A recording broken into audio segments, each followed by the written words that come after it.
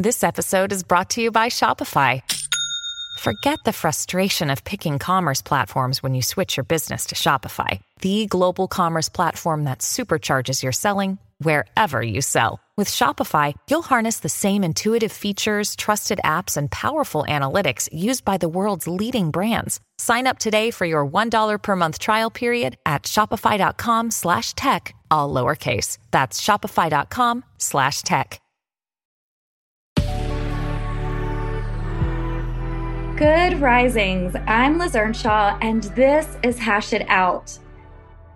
I am really excited to continue my conversation with Silvy Khoucasian today, where we are exploring attachment and everything that has to do with attachment. And this is such a big topic for people, so I'm really glad that you're following along with us this week. Today, we are going to dive into boundaries and what that's like for someone who has a more avoidant attachment style. And if you want to do more of a deep dive on attachment, I definitely suggest taking Silvy's course. You can find that course at www.createthelove.com/attachment. Okay, let's dive in.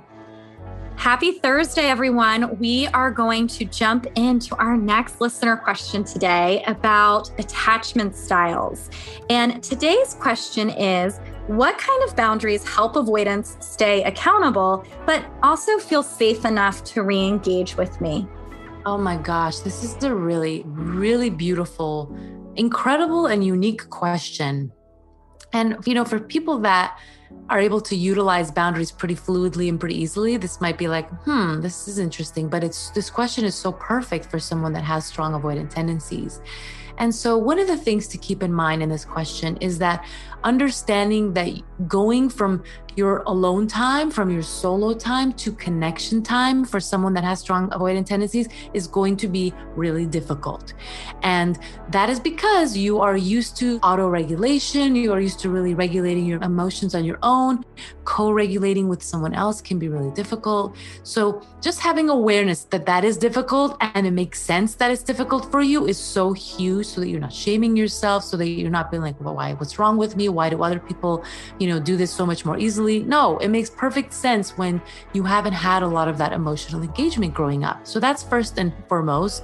So just know that in those moments when you are going from alone time to connection time, to just self-soothe, to anticipate that, to prepare yourself, like, okay, we're going to probably have a little bit of a rough entry going in, but I could do this. Like, again, that self-talk. And also, how can you create a soft bridge into connecting? One of the things, my partner has shared with me that he has a lot of strong avoidant tendencies, which he's very honest and open about publicly. And for me, like sometimes after work, I just want to like jump on him and I just want to play. And I'm like, going to my characters. He's like, whoa, whoa, whoa. And like, he has me do like certain things, like, tickle him or just like really light massage to help him get back into his body and reconnect. And I'm realizing now that I'm not doing that as much as I should be doing to help him. But of course, this is the story of our lives, right? But something to help if you're, this is for people in your life to also know about you. Hey, when I come back after I've been at work all day, just be mindful that it takes me a little to re-enter that. So I don't know if that's necessarily a boundary conversation, but it kind of is, because you're telling people what you need in order to stay engaged, but also it helps you clarify your limits and what your capacity is, right? You can't go from 0 to 100 in a way someone else might.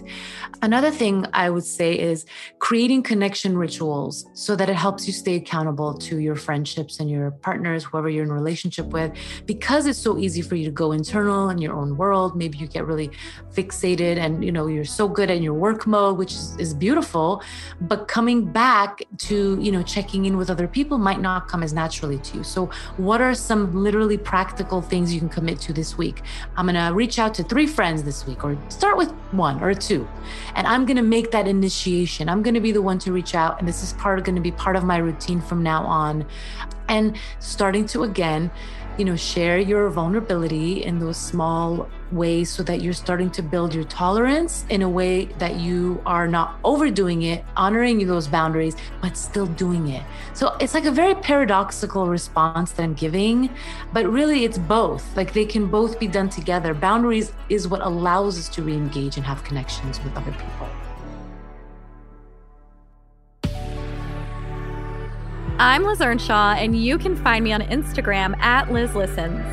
Thank you for listening to Good Risings. If you enjoy this podcast, please let us know by leaving a review. We love hearing from you. Until next time, love on your loved ones, and when that gets hard, tune in to Hash It Out.